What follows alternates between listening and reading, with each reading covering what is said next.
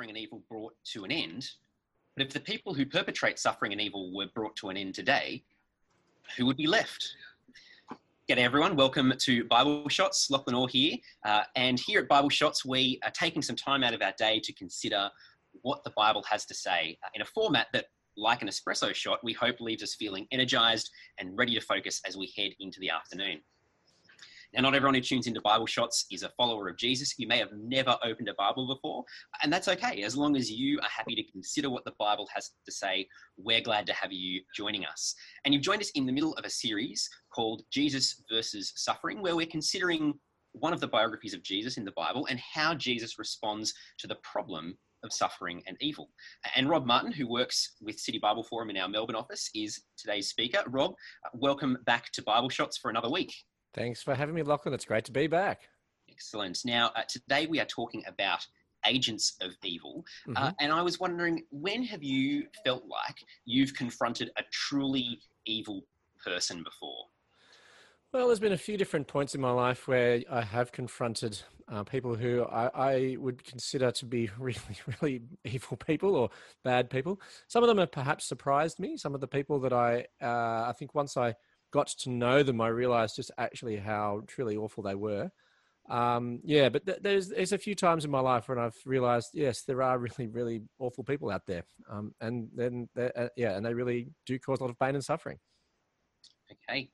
Well, thanks, Rob. We're looking forward to hearing a bit more about your thoughts on Jesus versus agents of evil as we look at the Bible. And now, if you've never joined us before, we have a pretty simple format. We look at part of the Bible. We'll hear our speaker today, Rob, who you just met, speak on that part of the Bible, and we'll have time afterwards to engage via Q&A. So if you've got questions, perhaps even as we go through the talk, you might like to use the Q&A function at the bottom of the Zoom bar there. To send your questions to me to be able to ask to Rob in Q&A time. Or if you're joining us via the Facebook live stream, you might like to type your questions in the comments, and one of our colleagues, Janelle, will send them to me so I can ask them to Rob as well. The part of the Bible that we're looking at today is from Matthew chapter 13. If you want to look it up yourself, please feel free to do that, but I'm also going to share it on the screen. So we're looking at part of Matthew chapter 13, verse 24 to 30, and then verse 34 to 43. Jesus told them another parable. The kingdom of heaven is like a man who sowed good seed in his field. But while everyone is sleeping, his enemy came and sowed weeds among the wheat and went away. When the wheat sprouted and formed heads, then the weeds also appeared. The servants came to him and said, "Sir, didn't you sow good seed in your field? Where then did the weeds come from?" "An enemy did this," he replied. The servants asked him, "Do you want us to go and pull them up?" "No," he answered, "because while you're pulling the weeds, you may uproot the wheat with them. Let both grow together until the harvest. At that time, I will tell the harvesters, first collect the weeds and tie them in bundles to be burned. Then gather the wheat and bring it into my barn." Jesus spoke all these things to the crowd in parables. He did not say anything to them without using parables. So was fulfilled what was spoken through the prophet. "I will open my mouth in parables. I will utter things hidden since the creation of the world." Then he left the crowd and went into the house. His disciples came to him and said, "Explain to us the parable of the weeds in the field." He answered, "The one who sowed the good seed is the Son of Man. The field is the world, and the good seeds stand for the people of the kingdom. The weeds are the people of the evil one, and the enemy who sows them is the devil. The harvest is the end of the age, and the harvesters are angels. As the weeds are pulled up and burned in the fire, so it will be at the end of the age. The Son of Man will send out his angels, and they will weed out his kingdom, everything that causes sin and all who do evil. They will throw them into the blazing furnace where there will be weeping and gnashing of teeth. Then the righteous will shine like the sun in the kingdom of their Father. Whoever has ears to hear, let them hear." Thanks, Rob. Thanks very much, Lachlan, and good afternoon, everyone. It's wonderful to be here. Now, I'm going to start off today with a very quick trivia question. You can submit your answer perhaps in the Q&A function or whatever. Lachlan will give a bit of a shout out to the winner or whoever can get this question right first, but just get yourself ready. I've got a quick trivia question. It's one multiple choice question that I'm going to ask. And I want to get you thinking about agents of evil. So which of the following was not a James Bond villain? Okay, was it A, Mr. Big, B, Dr. Evil, C, Dr. Julius No, or D, Mr. White? Now, one of those was not a James Bond villain. Submit your questions or your comment or answer, perhaps in the chat function or the Q&A function there, just to let us know who you think it was. Because one of those was actually a supervillain from Austin Powers, not from James Bond. But in all these movies, in these James Bond and Austin Powers, these evil villains are agents of evil. These are people who bring pain and suffering and threaten to take over the world. These are agents of evil in our world. An agent is not a secret agent, James Bond style, but there are people or beings who plot to make decisions in our world, and agents who are free, that their actions bring pain and suffering and disaster. Okay, so I'm not sure if we've got many answers there, but the answer actually was, I'll just let you know now, or maybe I'll wait for the end to see who you think it is, who that agent was. But one of them is from Austin Powers, the rest from James Bond. We'll get the answer at the end. So the question today is different to the question of natural evil, suffering which is caused without an obvious agent, things like leprosy, sickness, cancer, tsunamis. We looked at that last week. Today we're thinking about suffering which is being caused by identifiable agents, people and beings who bring suffering to the world. So we talked about some of the supervillains from James Bond and one from Austin Powers, but who are these agents of evil in our world? Well, rather than spend time philosophizing, we're going to hear what God has revealed to us in the Gospel of Matthew as we explore Jesus versus agents of evil. Now, atheist Steven Weinberg said, "Good people do good things, bad people do bad things, but for good people to do bad things, that takes religion."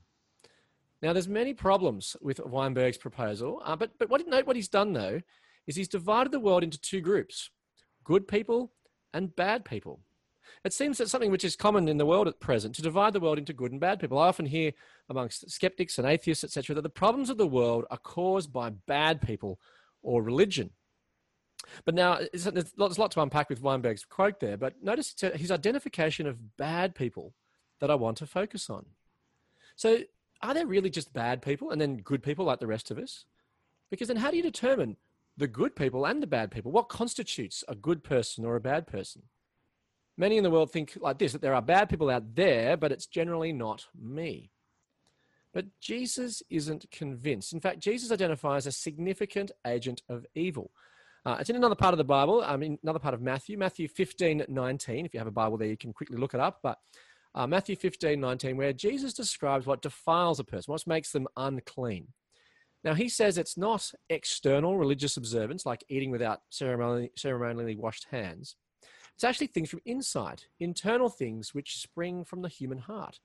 So he says there in Matthew 15, "For out of the heart come evil thoughts, murder, adultery, sexual immorality, theft, false testimony, slander." So it's these things which defiles a person, makes them unclean, unfit to be in the presence of God. So it's actually impurity within. Notice that Jesus himself doesn't divide people into good people and bad people. It's actually universal. Jesus was under no illusion as to the depravity of the human heart. Because at this point, it's uncomfortable. Because when we examine the problem of evil, it actually uncovers something about us. Because we can be selfish and bring suffering. Humans, all people, are agents of evil in the world. Now, the children of a woman in our suburb in Melbourne, where I live, were at a loss once to account for why their bicycles were stolen from their front yard. The problem was because their mother had told them that people are good. The late, great Christopher Hitchens was once asked the question, "Is man intrinsically good or bad?" And he responded emphatically, "Man is unquestionably evil."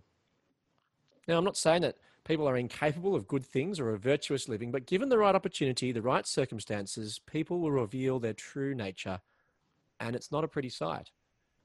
The verdict of Auschwitz survivor Elsie Baker is chilling, when after reflecting on her experiences in that Nazi concentration camp, she claimed that the level of human depravity is unfathomable. It's uncomfortable, but isn't this a true experience of the world? In fact, this is one of the reasons that I believe the Bible to be true, because the Bible shows humans for what we really are and what we really are capable of. Sinful, broken agents of evil. So in some ways, the problem of evil is actually a problem of us. Now, we could ask then, why did God create me like this? Why did he allow us to succumb to corruption and evil? Well, perhaps it's part of the freedom that God has given us as moral agents. We're free to do good, but we're also permitted to do unspeakable acts of wickedness. But for whatever reason God is for choosing for allowing human evil, humans are free to reject him and to choose evil, and hence become agents of evil. Now, the concept of human agents of suffering and evil is also found in Matthew 13, the parable that Lachlan just read to us, and the parable of the weeds and the wheat. Now, this parable is an agricultural story that Jesus tells in the context of him speaking about the kingdom of heaven. And this parable shows us two agents of evil in the world. So just to unpack the parable a bit, the parable is a man sows some seed and then some enemies come and sow weeds. Now, both sprout, and the servants ask if they should weed the garden. But the man says no, because he might pull up good wheat. So the instructions are to let them grow together until the harvest, when the wheat is harvested and the weeds are burned. Now, in some ways, this parable actually explains my garden. I'm very reluctant to pull up anything just in case I accidentally pull up a good plant. In fact, I did once replant a weed because I thought it was a blueberry plant. So in my garden, weeds grow alongside good plants because there's a danger of pulling up the wrong thing. But what does this parable mean? Well, Jesus explains the parable in verses 36 to 43. Parable is a metaphor or an allegory where the figures in the parable correspond to figures and people, agents in the real world. So it says the man sowing the seed is Jesus, the field is the world, the good seed and the wheat are believers in Jesus, the weeds are non-believers, and the enemy is the devil, and the harvest is the end of the age, and the harvesters are angels. So in the parable, Jesus is describing the way the kingdom of heaven relates to the world today. And even though the kingdom of heaven has arrived, evil is still present and active. Yet despite evil in the world, there's also a desire to end evil. Consider the reaction of the servants to the emergence of weeds in the field. They recognize that evil is there, evil's coming. As servants see evil weeds and ask the owner in verse 28, so what should we do? Should we pull them up? What they're effectively asking is to end evil. If you look there in verse 31, the effect of weeding will be to remove anything that causes sin and all who do evil. So the servants, by asking this question, are asking to pull up weeds, because that will end up meaning ending evil. So then why shouldn't the angels or the harvesters pull them up? Well, why aren't they to end evil at this particular point? Well, the answer from the parable is because it's not harvest time. If you look there in verse 29, it's because while weeds are pulled up, wheat may be uprooted also. There's a real danger of uprooting the wrong plants at the harvesting process at the wrong time.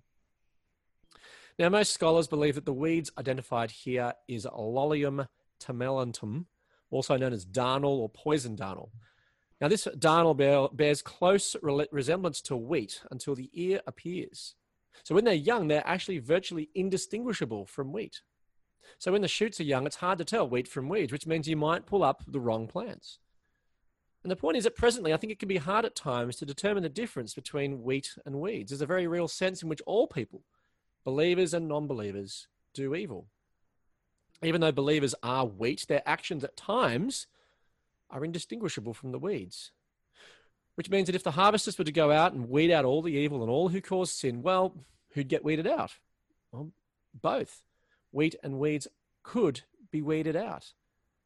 And this creates a problem if we want to end suffering.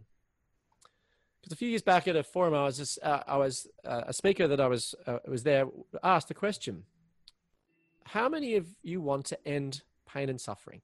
So he asked the audience, how many of you want to end pain and suffering? And all the hands went up. And then the speaker asked a follow-up question, how many of you have ever caused pain and suffering? And all the hands went up. So here's a problem. For ending pain and suffering now will mean ending us. We need to acknowledge, that the battle line between good and evil runs through the heart of every man. We are all agents of evil in some sense. But just notice something about the end of this parable. For whilst when young, wheat and weeds are indistinguishable, given time, the difference actually becomes enormous. Over time and to the end, at the final harvest, it'll be very clear that all who sin and do evil are ultimately those who belong to the evil one, not those connected with Jesus. So if you see what the weak becomes, look in verse 43, they become glorious and a blazing light. Those who are with Christ stand truly as the light of the world. Hence, this parable is not saying that there are good people and bad people. It's saying that there are people in Christ and those out of Christ. The righteous are those who are grown by the Father, transformed by the Son, to live as lights for his glory. And that difference will be seen in the end. But as we look at this passage, we see a second and more insidious agent of evil. So look at the question the servants ask in verse 27. They say, where did the weeds come from? Where did this evil come from? And the answer given is an enemy, another agent of evil. Because this parable describes the existence, presence, and influence of an evil one who is described as evil, the devil, in verse 39. This is an evil one far more dangerous than Dr. Evil or Dr. No or any James Bond villain. This evil one is an agent of evil, one who influences, infiltrates, and impacts people in our world. Now, according to this parable, this evil is the result of an evil supernatural agent. The devil is directly behind this process. Alongside the power of God, another power, an illegitimate power, a supernatural power of evil is at work. And we notice that God allows this evil, but he hasn't directly caused it. And so the reality, presence, and impact of the evil one must influence our response to the problem of evil and suffering in the world. Because we can see that our world is impacted by this evil supernatural power. Now, and I'm not sure that we'd know that the world was influenced by this evil one without revelation, without God telling us. Indeed, if there was an evil, or a devil or an evil agent, then Jesus would know, wouldn't he? And Jesus warns us to beware him. In fact, Jesus warns people to pray that we are delivered from the evil one in Matthew chapter 6. Now, the origin of this evil one is shrouded in mystery. It's utterly unknown. We don't know where he came from or why he's evil or how he came to be evil. There are many theories, such as that he was a fallen angel like Morgoth in Lord of the Rings, or something like Darth Vader who fell from the good and entered the dark side. We just don't know. There's actually very little teaching on this topic. But what we do know is that there is a supernatural agent of evil, an agent who sows in the people around us. And this parable teaches us that as we interact with and engage people in our daily lives, these are people influenced and affected by this agent of evil. Our society tends to trivialize the presence of an evil one. But a number of years ago, I gave a talk and I spoke on the devil and his plans, encouraging people to put on the armor of God as described in Ephesians chapter 6 in the Bible. But then not too long later, I was actually plagued myself with a real feeling of darkness, despair, and desperate doubts. I came to realize that it was some kind of spiritual attack, which Ephesians 6 speaks about, and it speaks there about the word of God being the sword of the Spirit. So I actually recommitted to my Bible reading, etc., and renewed with renewed enthusiasm and determination, and almost magically, in many ways, immediately the doubts and the fears subsided. It was a real experience with the evil one in some sense. So when we want to account for suffering and pain in the world, we must consider the presence and reality of an evil one, the devil, who impacts our lives and the world. But then a deeper and bigger question emerges. Why does God allow Satan to live? Why did God create Satan in the first place? Why would a good God create an evil one or allow an evil one to fall or to exist at all? Well, these are really difficult questions. And in many ways, these questions hone in on the real nub of the problem of evil and suffering. Because the problem of evil is really specifically a problem of the origin of evil. If an all-powerful and all-loving God creates a universe, then what role could evil and pain and suffering have in that?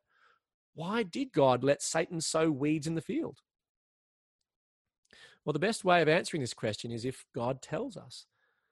And the big problem is that God has never actually told us why the devil exists. The answer is a mystery. God must have a reason and an explanation, but we just don't know. And I think this is where Matthew 13:35 is helpful. Jesus speaks in parables to reveal things that were hidden. It says, I will utter things hidden since the creation of the world. So whilst some things have been revealed through Jesus' teaching in parables, perhaps not everything has been revealed. Jesus implies that there are things hidden, and there may still be other things that remain hidden. In fact, earlier in Matthew 13:11, Jesus speaks about the secrets of the kingdom of heaven. Now, some of these things have been made known to us, and we have them before us today. We've been reading them today. But there may well be, and probably are, other secrets and ideas that remain secret. We just don't know about them because we haven't been told or may never be told. We'd never have known about the presence of the evil one if we'd not been told. Perhaps there are more, deeper secrets, like the origin and purpose of the evil one. So here we peer deep and hard into the problem of evil, and we're left with a potentially frustrating answer. We just don't know. We do know that there is a devil, a powerful agent of evil, but why God created him, we don't know. We have hints, we have glimpses, but we just don't know for certain. Some things are hidden since the creation of the world will remain hidden. So as we consider here the agents of evil and the problem of evil, we're confronted with some uncomfortable and some unsatisfying answers. We are part of the problem, and yet the problem is also beyond our comprehension. So I do wonder if our attitude to the problem of evil is a bit like Bilbo Baggins from The Hobbit. Not sure if you've read The Hobbit, but it's a humble, simple hobbit who happens on an adventure. And then he finds himself caught up in a cosmic battle between good and evil. And as you read The Hobbit, Bilbo doesn't really know everything that's going on. It's a bit bewildering to him. And throughout the book, there are tantalizing references to things like the necromancer, and Gandalf the wizard goes away for a period of time to deal with things. There are hidden things happening behind the scenes in a story which we're not told about, and Bilbo is never made aware of. So if we only read The Hobbit, if this is all we know, then we'd know little about why Middle-earth was the way it was. We'd know something, but only when we read the next story, The Lord of the Rings, that more is revealed and things are made clearer. Bilbo didn't know why things were the way they were because he hadn't been told. It's the same with us and evil. We just haven't been told. But that doesn't mean that we can't live in the world. We can have adventures like Bilbo and live full and flourishing lives. But the most important thing to remember is, though, that like the evil one is a fierce, insidious, and evil force, he has been defeated. Like Sauron, the Dark Lord, the Necromancer, and the Lord of the Rings, the evil one has been defeated. His power will fade, and there is hope that the righteous wheat will shine like the sun in the kingdom of their Father. Thanks very much for joining us today. And I can give you the answer to the question if you like, Lachlan. Yes, Rob, fire away with your question. Have you got any responses or many? No, we did have a few responses. There are a number. The answer is actually, was it Mr. Big, Dr. Evil, Dr. Julius? No, Mr. White. The answer was B, Dr. Evil, who was actually the evil supervillain from Austin Powers. Yes. So congratulations to Mark Newton, who was the first person to get in with that answer.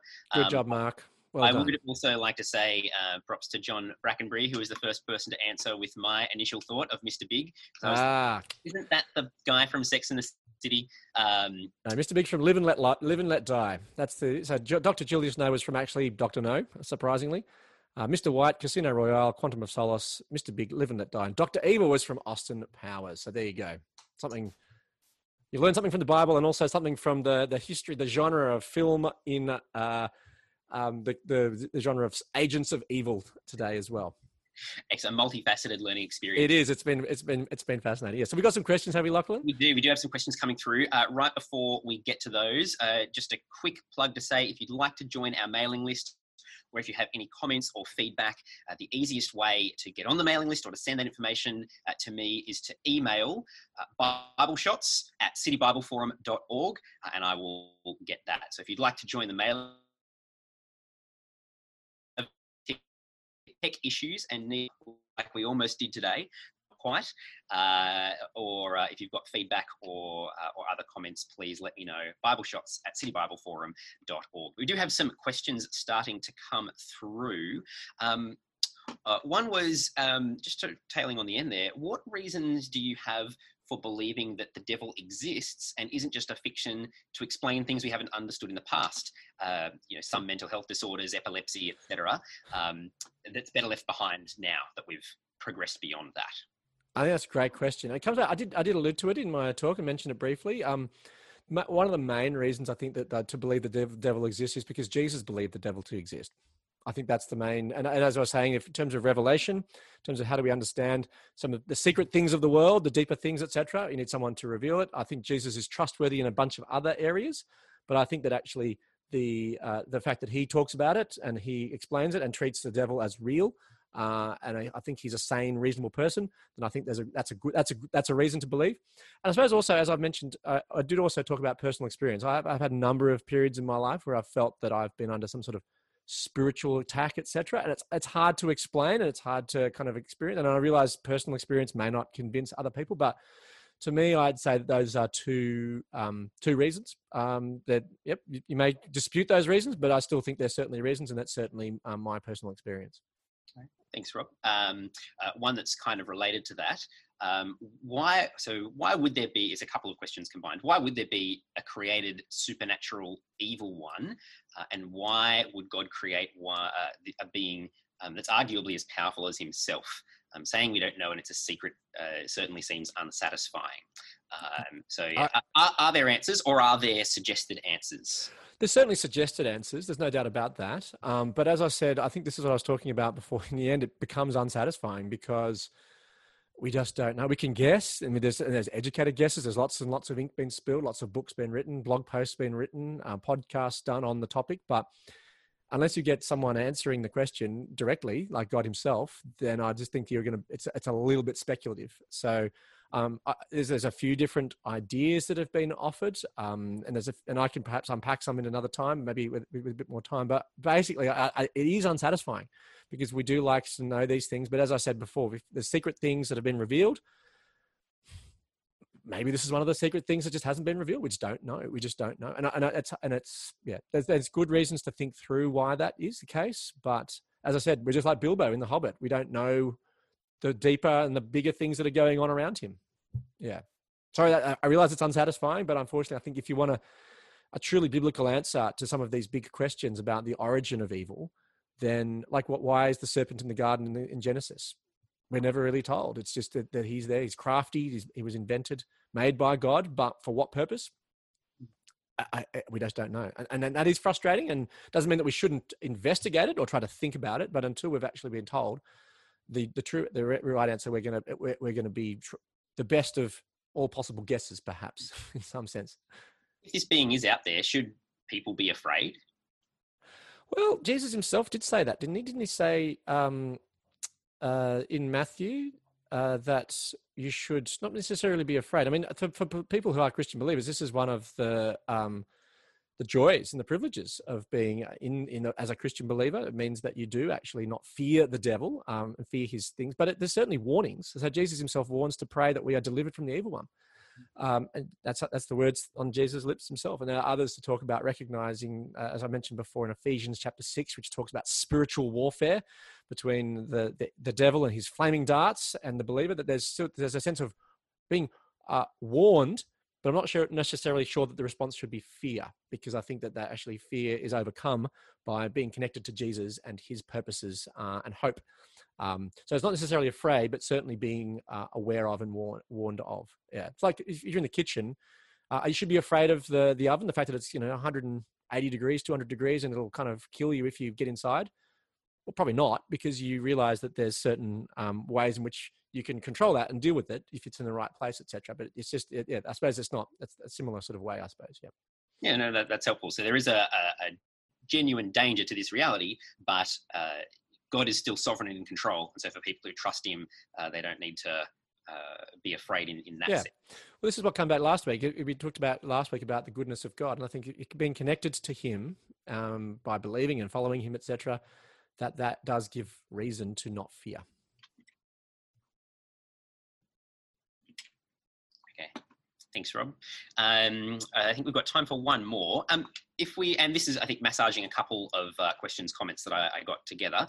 Yep. We all have weed and wheat within us, how much freedom do we have to make the good or right choice? And how do you know which you are? Yeah, that's a very good question. Although I would actually dispute, if you look at the passage itself, the passage is not saying that the wheat and the weeds are in the same person. Actually, I think that they're actually drawing a distinction between believers and non-believers. And so the believers are wheat and always remain wheat. And remain wheat, and the weeds are weeds and remain wheat. So I don't think that you should be confused, certainly as a Christian believer, that you have the wheat and the weeds kind of intertwined into you.